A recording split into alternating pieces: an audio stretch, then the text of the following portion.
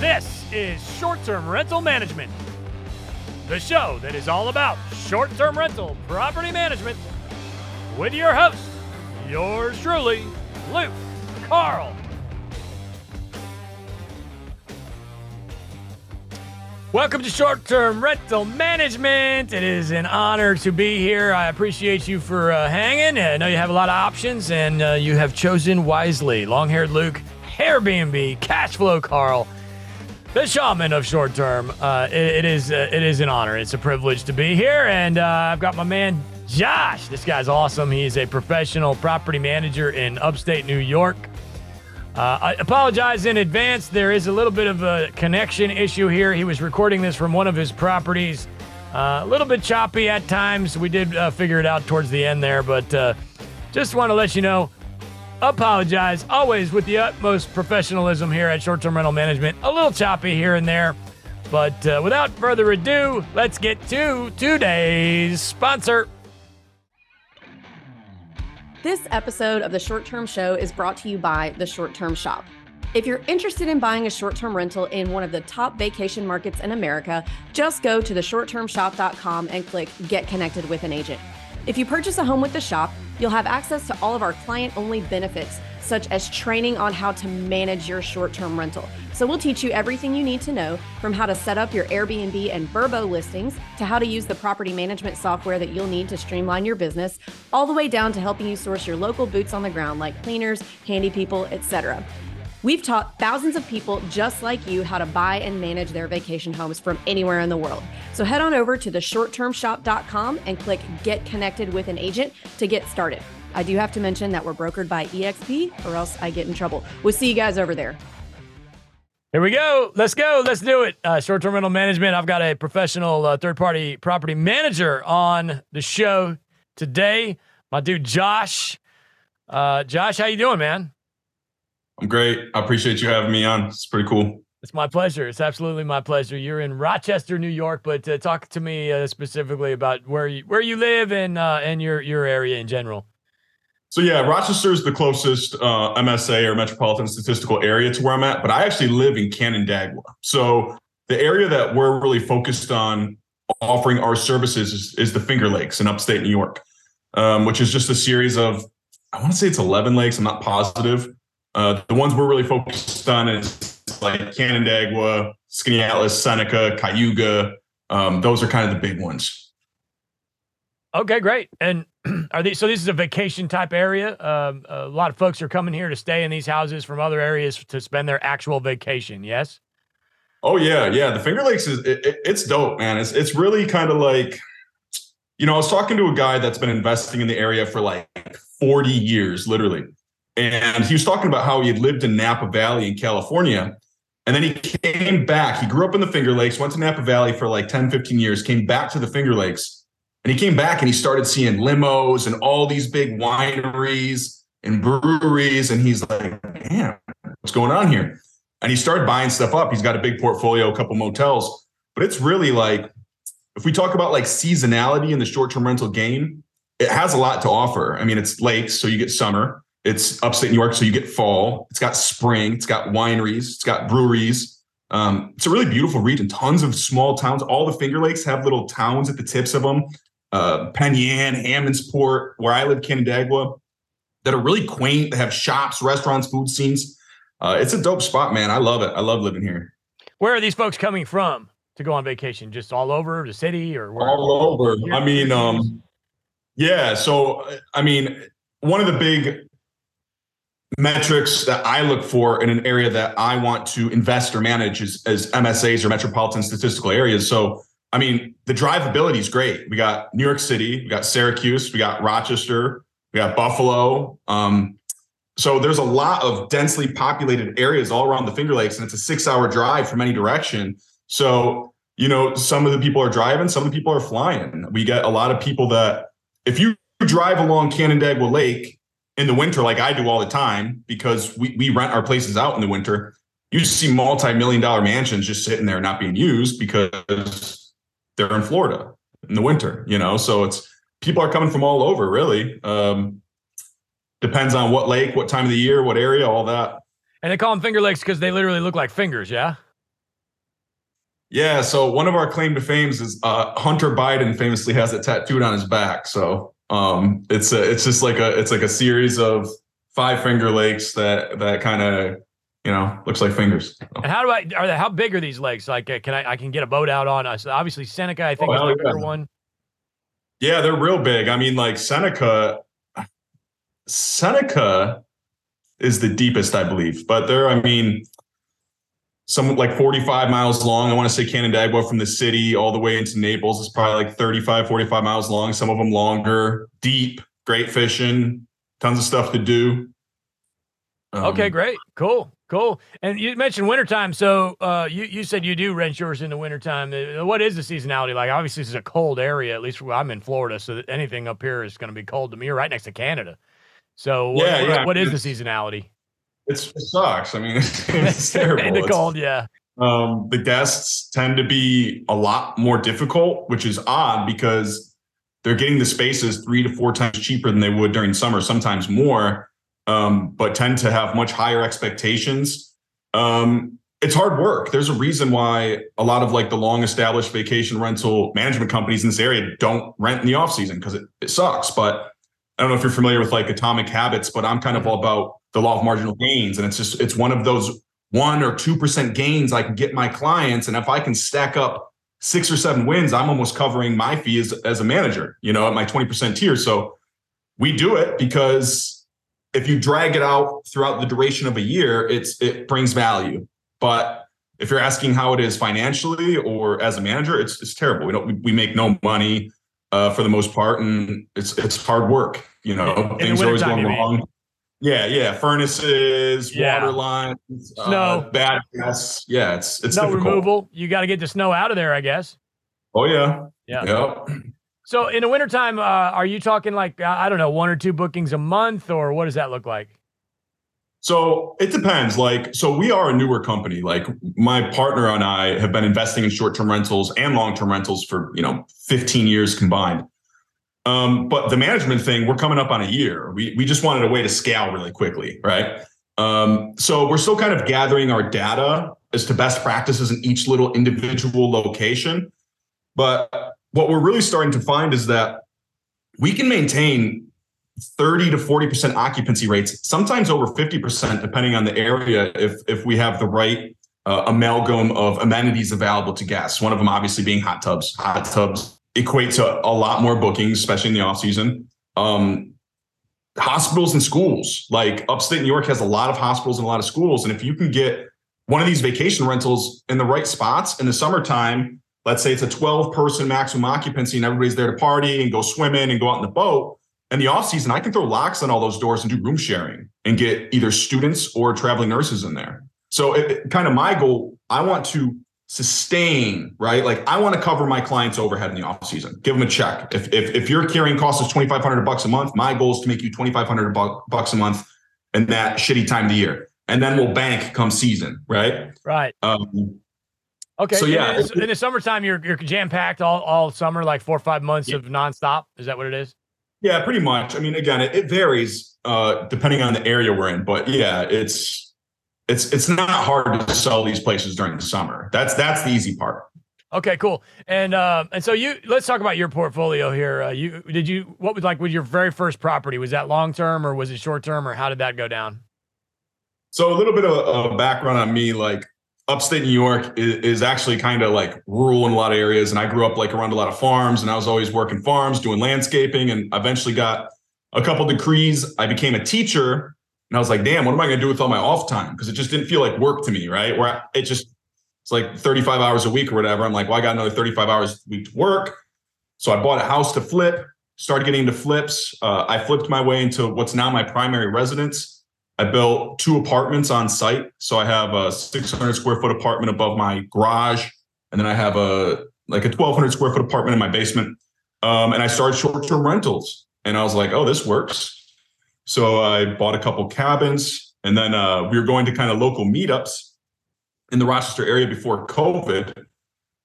And at that time, I was the only guy there talking about short-term rentals except one other guy, right? Now it's like a thing. But before, this is probably like years before COVID, it wasn't a thing. You know, I'd say I want to be a short-term rental investor. I'm sure it was a thing because you're in a vacation area. It's just it wasn't, I guess, maybe popular or like modern, or like the kids weren't talking about it. Or like, in other words, they were probably all with like old school property managers and nobody really talked about it. Is that what it was? Or yeah, I would say so. Like, there's definitely a long-standing history of short-term rentals where I'm at. Yeah.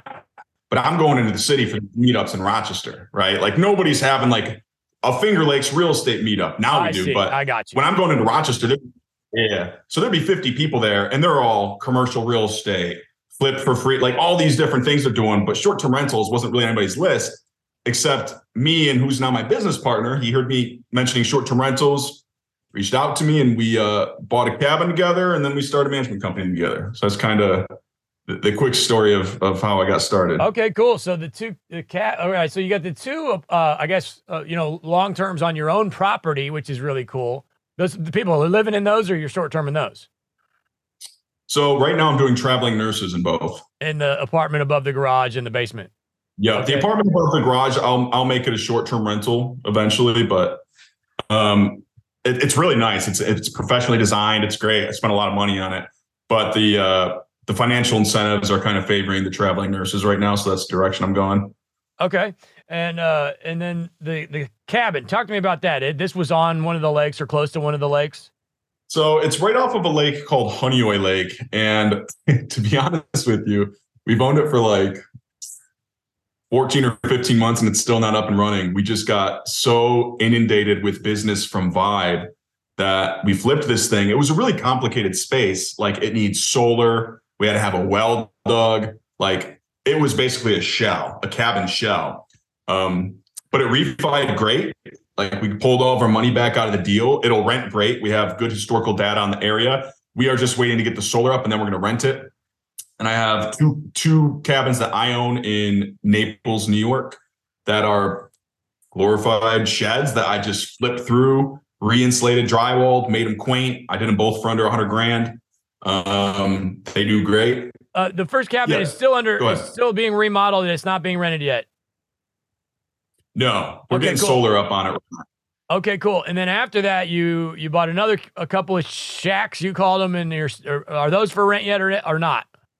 Yeah, they've been renting for a while. Okay, cool. So in this process, you got good at this basically, and then you started a property management company. How does that fall into the like timeline? So yeah, basically like the last 4 years, we have 9 doors throughout the Finger Lakes area. Then we got 44 LTRs throughout the Midwest. And as we're doing this short-term rental investing. Wait a minute, hold on. 44 long-term rentals in the Midwest. Where are those and what are they? I have a very small portion of finances tied up in this one. It's Illinois. So one of them is a 40-unit apartment complex. Okay. My business partner is much more involved in the LTR investing. I just threw a little cash in there with the promise I could be as hands off as possible. Is it a syndicate? Is it a syndication or? I don't believe so. No, okay. Him. Yeah, I don't. I just collect my paycheck when it's time. I haven't collected a paycheck yet, but hopefully it's coming. I know how that goes. Yeah. Okay. Okay, cool. All right. So I'm more FTR focused. So the thing started ramping up, and then at a certain point you said, you know what, I need to start managing other people's properties. Is that kind of how it went down? Or talk to me about the creation of the management company. Yeah. So really what it comes down to is the scale. I don't want to listen. I'm not the type of dude that when I'm 50, I'll own 30 doors and half of them will be paid off. And I'll retire. Like, I'm not that guy, man. Like, I want it now. Like, I want to go. Yeah.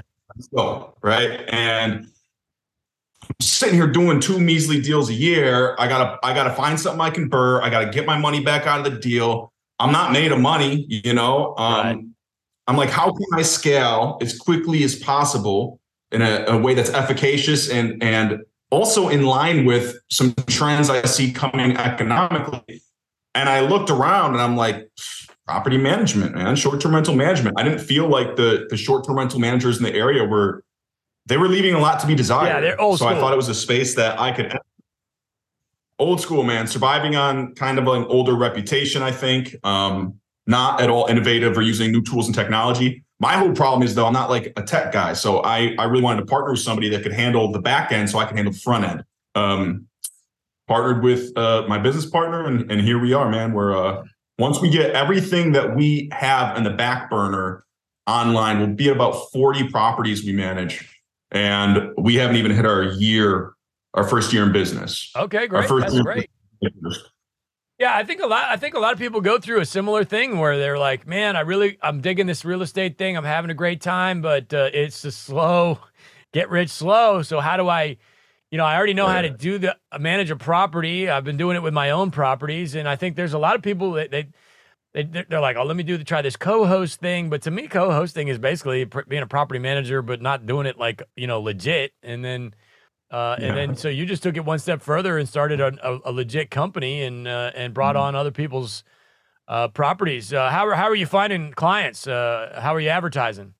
So kind of like I sat down with my business partner, and I think partnerships have an intrinsic value. Some people want to go solo on everything. That's great. Somebody like me, I just don't want to do things I'm not good at. I'm over it, man. I'm 33.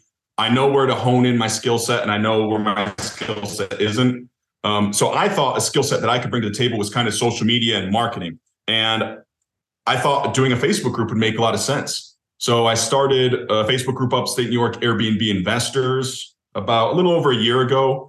And we got like 9,000 people in there. And that sources me a ton of deals in the area. And it's allowed me to kind of become a leader in the space and somebody that people look to and ask questions to. And I'm very careful with my reputation, like people trust me and know right by them. So I get the phone calls, and that's been the number one way we get business, through social media. Absolutely. Yeah. I mean, listen, first of all, you were first to the Facebook group space, it sounds like, in your market, which is huge. 9,000 in a really what's, kind of a smaller area is huge. That's a lot of people. So bravo. That's great. And I'm sure you're also in there, giving good feedback and good answers to people when they're asking questions, and that goes a long way. Yeah, man, I'm just trying to be I want it to be a good space for people to come of any level. If you're a beginner, you're moderate, you're expert, no matter what, I want you to be able to come here and get some type of value. I don't want people to see my face blabbing on about Vibe short-term rental management every other day. I don't do that shit. Which is the name of the company, by the way. Your name of your management company is Vibe. Yeah, Vibe. Yep. Okay, cool. Is the goal to take the income from the management company and buy more properties? Where do you see yourself in 10 years, I guess? At the risk of sounding like we're on a date here. I mean, you know what I mean? Where do you find yourself in, what's the goal, long term? Yeah, you're damn Skippy. That's the long-term goal. That's exactly it, man. It's, the best investors I know in this space in my region have some type of service-related business, whether it be HVAC, construction, whatever the F it is, they have some type of business, and then they just buy up a ton of crap. And I was like, I can do the slow burn. I can get my 1 or 2 deals a year, or I can focus all my energy into my property management. I can build equity in that company, and that's the thing a lot of people don't realize, like, oh, there's no equity in this. Like, yes, there is. Those contracts are worth money. They're valuable, and the business has value. It's not an arbitrage business. An arbitrage business, it is a property management business that's centralized in a given location with a long-standing history of rental. So I have no intentions on selling, but I'm building something that has intrinsic value. Right. Every time money goes into the bank, they'll lend you 20% of the gross. Like, they don't care that it's coming in, that's going out. They see the money coming in, and they'll lend on it. So yeah, it's a long answer of saying yes. Like, the business will fund the short-term rentals in the future. And instead of nickel and diming away at all these places that I'm not even that passionate about, I can do something real big because now I have the money to actually back it up, and it's mine, Yeah, that's something that a lot of folks don't realize. A lot of people, they buy 2 or 3 properties, short term, put them on Vrbo and everything, Airbnb, and a lot of times they think that because the properties rent for X amount of money, it makes the entire package worth more money. And that if you own the properties and you're just trying to sell these single family homes, that's not the case. It doesn't really matter what they rent for. But if you own your properties and rent them with your property management company, and then also rent other people's properties, you've got 2 different businesses then. Then you have the asset, which is worth what it's worth based on residential comps. And then you also have this management company that is making money off of the management of your own properties. And then you can add other people's properties to that fire. Then you've got basically two different things that you could sell if you want to do it that way. And it sounds to me like you're doing exactly that, only kind of more focused right now, which I think is the right thing to do on Vibe. And focusing on that asset. And then at a certain point you get to maybe your EBITDA is looking pretty good and you're like, oh, maybe I'll sell the company and take that and buy more rentals. The sky's the limit. This episode is brought to you by the premier short-term rental Facebook group, Short-Term Rental Long-Term Wealth. We have nearly 50,000 members. This is the biggest independently owned and operated STR Facebook group, and it has been curated by yours truly, Cashflow Carl. Join us on Facebook. Search the groups for Short-Term Rental Long-Term Wealth. That's Short-Term Rental Long-Term Wealth on Facebook. Sure. Yeah. I always, the way I looked at it is like, we're already doing this. Like, if we're being honest with ourselves and we're saying we're doing this right, then why can't I apply these same systems to other people's properties? Because I'm not going to deliver a bad product. That's something I refuse to do. I'll be broke before I do that. So it's like, I already have to buy all these things. I have to buy all the tech. I have to learn all these systems. I have to hire all these cleaners. I have to do all these things.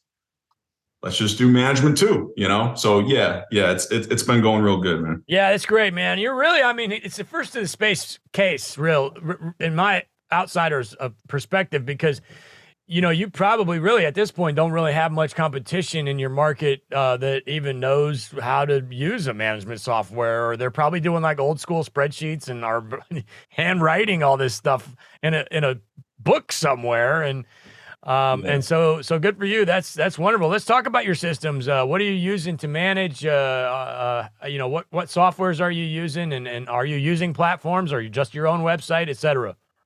So we if there is a tool in this space that can bring value, like, we pay for it, like we have. So our main PMS is Hostly. We like that. Works pretty well. Breezeway we're onboarding right now, which is like a 3-month process, by the way. Yep. We just need more accountability for our cleaners and maintenance concerns, and it's just Hostly isn't enough to manage that. We also pay for nationwide AirDNA. So, we always have our data scraping software. Rank Breeze, we always have, because I don't know about you, Luke, but especially right now, we've had market saturation. We've had supply meet demand. COVID is over. This market has changed. I've talked to a couple people like, oh yeah, all my bookings are exactly the same. Like, good for you. Mine aren't. And nobody I talk to has exactly the same bookings that they had 2 and 3 and 4 years ago, for the most part, unless they're in like just a super hot spot. So I want to be able to show my clients data when they have concerns. I don't want it to be like, don't worry, you're fine. We'll get them next month. Like, I want to be able to show you concrete data that indicates exactly how you are performing relative to comps in your area. So when I get client concerns, we've never had a situation where we don't pull up the Rank Breeze and the Airbnb insights and all this stuff, and we can't say, look, like, you're page 1, rank 2 in this search criteria, according to your insights, your conversion rate's at a 0.25 or whatever, like whatever's acceptable. So yeah, that's why we use that data. And then in terms of booking platforms, we book everywhere that's relevant. So the 3 big ones, obviously, Airbnb, Vrbo, and Booking.com. We have our own direct booking site. We have another Facebook group, Upstate New York Airbnbs by Owner, with 2.5K people in it. Doing it right. There. Yeah, man. Doing it right. We got 2 virtual assistants, really great girls from the Philippines that work very hard, and they scour Facebook groups for us and respond to relevant inquiries with our properties and post our properties in relevant Facebook groups. So it's really a multifaceted approach to marketing our properties. And we also use StayFi systems, so we can get people. Yep. What are you using for pricing? So we use Price Labs. I think there's this like fallacy that Price Labs is really like set it and forget it. And we don't believe in that. I love your approach, the enemy method. So we will use that in conjunction with AirDNA and Price Labs. And we really want to spend a lot of time that first couple months honing in the right price, right? So sometimes it's right and sometimes it's wrong. You know how data scraping software is. Like my house that I live in, it tells me I can make 250 grand a year on my house, and I can't. It does that because it pulls houses that are on the lake on Canandaigua and uses them as comps for mine that's 5 miles away from the lake. So it's trust but verify. So we use Price Labs, we like it, but we are in there multiple times a week manipulating it and shifting it as needed.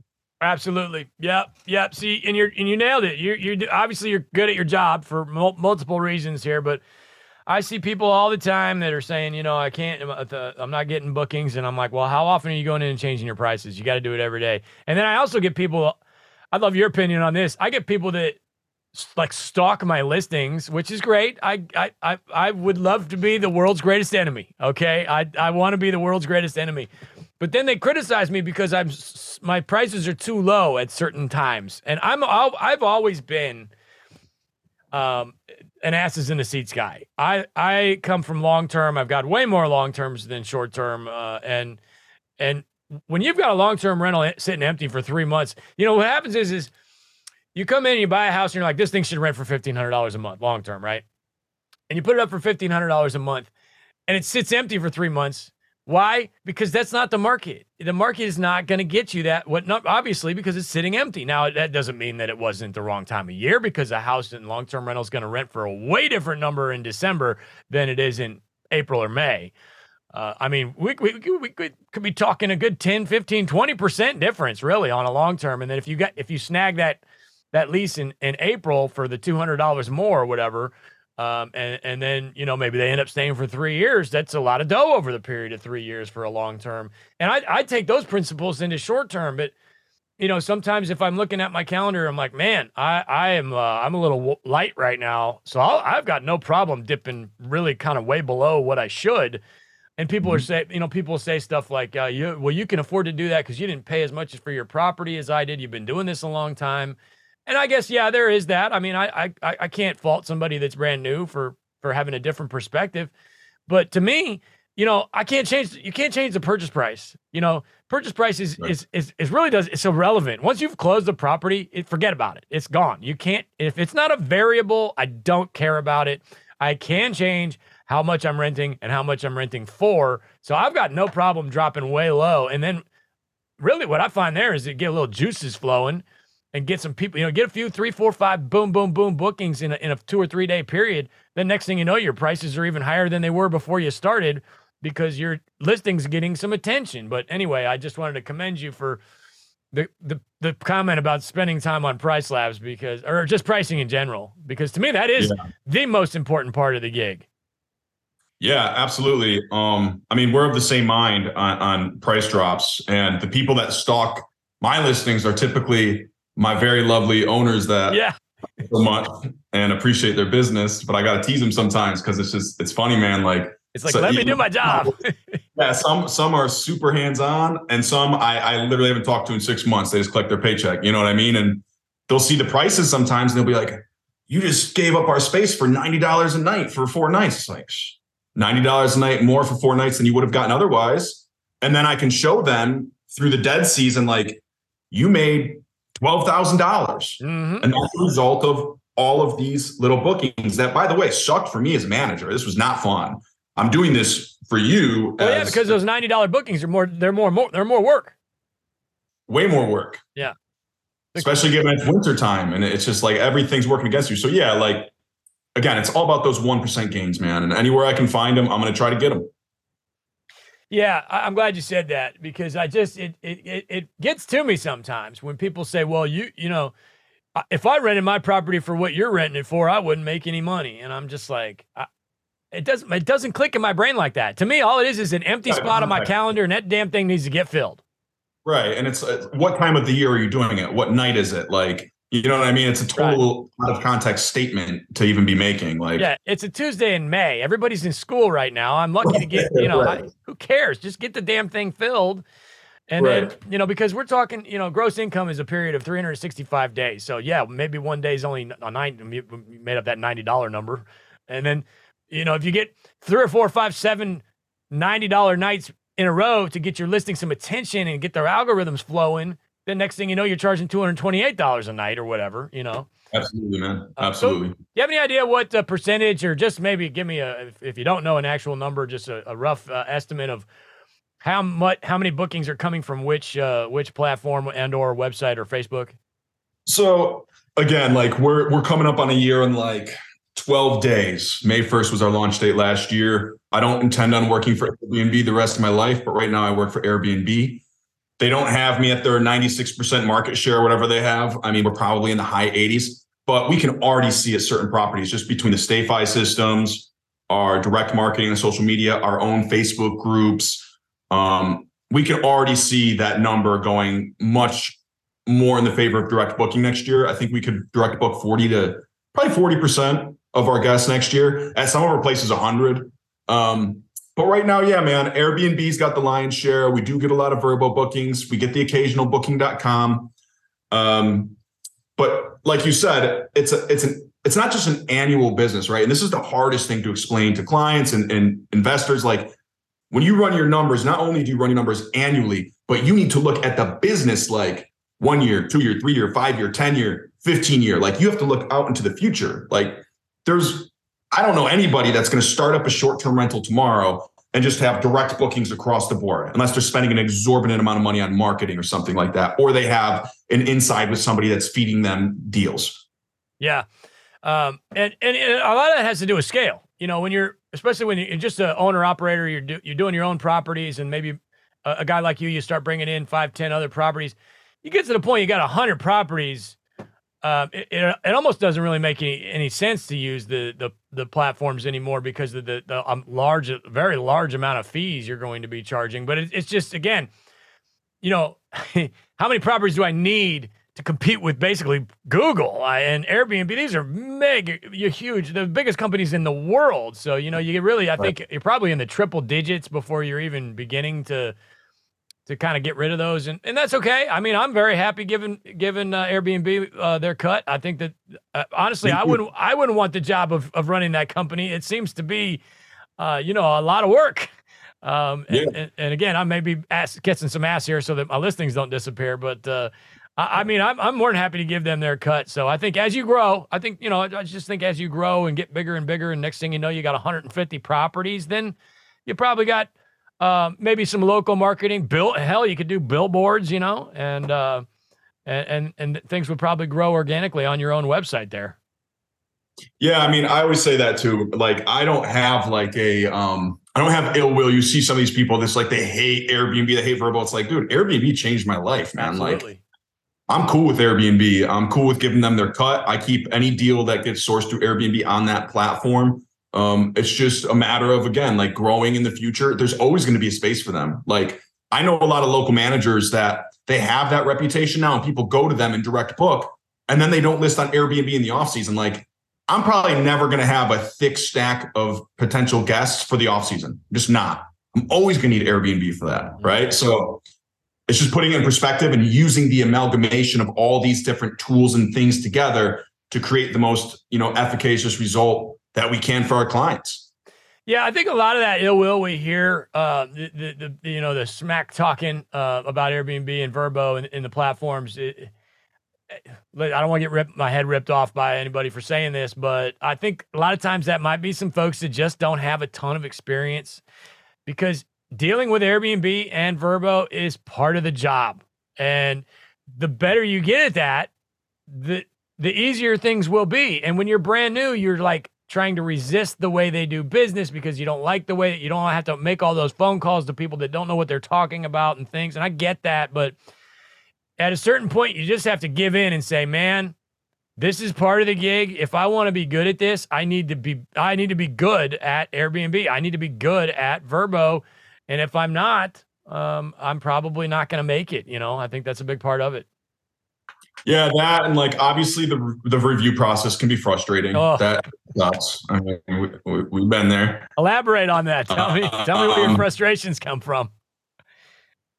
Yeah, I mean, really, when it comes down to it, the main things that frustrate me, I would say, is like people just not understanding how the rating scale works. Like we got left a 2-star review at a beautiful lake view house in Canandaigua because the lady couldn't figure out how to use the heater in the game room. And she left a review saying like, well, we couldn't use the game room the whole time because there's no heater, even though we have it in our instructions. And I'm a phone call away, man. We always answer. Like, I'm big on that. Guests, clients, whoever, like if you reach out at the Vibe numbers, somebody's going to pick up or get back to you very shortly. So that's frustrating. Like, give me an opportunity to fix whatever went wrong. Like, I'll comp you. We comp people money all the time. If I messed up, I'm going to own it. If it's my responsibility, and even as far as my clients go, I'm not going to charge my clients if a cleaning goes wrong. That is my responsibility. That falls under the purview of what I am supposed to be doing. This has cost us $1,000. We have a beautiful house on Lake Keuka, and somebody decided to have a wedding there. We had no idea. And our cleaners showed up. There's a wedding going on. They tried to call us for whatever reason. That day we didn't answer, and they left. And then we had a same-day check-in. The guest checked in. The house wasn't cleaned. This is October. This is $1,000 a night property in October. And my business, had to pay that $1,000 out. We didn't charge the client for that. How can I justify that? That's my job. Right. So give me the same thing goes to guests. Like, give me an opportunity to fix it. Call me. And if I don't fix whatever the problem is in a way that makes you happy, leave me the 2-star review. But just give me that chance. That's the main point of contention I have with the review process. It's from the guests then, more than anything. Yeah, certainly. Okay. I got you, man. Well, man, you're good at this. Yeah. Give me some, do you have any tips or tricks that you do on a daily basis? I hate to use this one as a low-hanging fruit, but like a gift basket type situation or anything that you do to go above and beyond?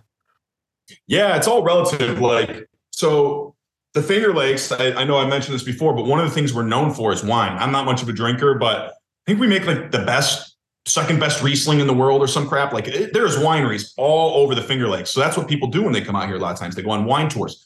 So in season, we leave a bottle of wine, some Lindor chocolates, and we'll leave like our little postcard. It says Vibe Short-Term Rental Management. Reach out if you have any issues. So we do that. So in the summertime, we'll leave like a $60 basket, because that general rule of thumb for a guest favor is 8 to 10% one night ADR. But if you're making 10 grand in a week or whatever, like, what's $150 for a 5-star review to make somebody happy? So yeah, we do that. The main thing that I've learned in this business, Luke, is that people want to be heard. And you know who I really learned this from? I learned this from freaking Airbnb. Because really early on when I started calling them, I would feel better after having that conversation, because they do a good job of training their staff on like de-escalation and how to talk to people and listen and paraphrase and say, what is this person upset about? I'm hearing you're upset about this. How can I help? That stuff feels good. So when a guest calls us and they're upset about something, I'm sure that I'm being mindful of taking like a really positive tone, trying to help them, trying to be sympathetic and empathetic to what they're going through. I would say that's our number one thing. That's my number one trick, is how are you dealing with people? Especially your guests, especially your clients. Like, my priority is guest first, client second, me third. Because if it's not happening in that order, my business isn't going to be a success. My business isn't a success, I'm not going to make money. I'm not a martyr. I want to make money eventually. But I need to offer exemplary customer service before I get to myself if I want to do that. So making sure people are heard and taking accountability and fixing things. Okay, one thing I want to ask you, and I had him turn off his video if you happen to be watching on YouTube, but because of the choppy internet, and we apologize for that, guys. It's but fantastic conversation with my man Josh. You mentioned wine. That worries me a little. You don't worry about somebody maybe underage drinking issue going on there? Is there any kind of ID you're getting for the wine, or you just don't worry about it? Yeah, no, I do worry about it. It's funny because if you could see my face on video, like I'm smiling ear to ear, because we literally just, when we started, last summer, we didn't have near the amount of properties we have, and we were just starting out, and it was something we were already offering at properties that we own, and we didn't put a whole lot of thought into it. And then like now we're getting ready for, Memorial Day weekend is when season starts in upstate New York, and we're thinking about all these initiatives we want to take. And we had this very conversation. We're like, yo, is there any what if like a kid comes and like drinks this wine? So we're actually having that conversation with our lawyer as we speak, and trying to figure out if that's something we're going to do moving forward. Yeah, I actually, at one of my properties, there's not a liquor store, but it's like a cupcake. And I feel weird that you're not on video now, but the connection is much better. I have a cupcake and wine shop downstairs from one of my rentals. It's a townhouse. And I went in and I said, you know what, I want to do a free, like a mini bottle, like a half a bottle of wine and one cupcake per person for each of my guests. And I did that for a little while. And then I thought to myself, even though it's an actual liquor store with a liquor license and they have to ID these people to get, the bottle, that was for me. In the past, I would never put a bottle of wine in the property. I thought that was just a bad idea. I used to own a bar. So for many, many years, I've been trained to think and to know that somebody without an ID drinking alcohol is a horrible idea. And so I've been paranoid about that ever since. I mean, I owned a bar when I was like 25 and, which is a whole nother story. So I said, let me try this and see, because they're going to be IDing these people for me. And then I still got a little paranoid and I said, you know what, if something crazy happens where they go drink this half a bottle of wine and then they go end up in the hot tub and something terrible happens, I just don't feel that comfortable there. But in your case, I would love for you to see you be able to figure out a way to make that work, because it is such a different experience. A lot of folks are probably coming just for the wine to your area, so I do hope you can figure out something there, because I think you're doing the right thing. Just don't want to be worried about that. I always worry about that underage or, that kind of thing. Yeah, I mean, it makes sense. It's definitely something to be concerned about. Yeah. But anyway, okay, cool. So, gift basket with wine. That's awesome. Any other tips and tricks on the way out the door? So I'm trying to think, I'm just like looking through some of my notes. So really, I would say the main initiative, again, like innovate or die, man. It is 2023. This is a 2023 company. And I'm not going to get stuck in old best practices. There's going to be new best practices every season. One of the best practices I'm very focused in on is how to offset that off-season lull. And I've really loved midterm rentals. We have midterm rentals in Rochester that, it's a 5-unit townhouse that's like solely midterm rentals in the off-season, does great. We have lake houses that we do room sharing in the off-season. So that's kind of like my last trick, is just finding ways between price dumps and doing midterm rentals or whatever other tricks you have to really, again, get asses in the seat in the off season and do what you can to just sustain costs, sustain operating costs. And then when season comes, you hit them hard. Love it. Love it, man. You have a book recommendation for me. That is anything you've read recently or just something off the top of your head that you can throw? I'm a huge book guy, and I'd love to add it to my library. I already mentioned Atomic Habits. I love Atomic Habits. I love The Alchemist.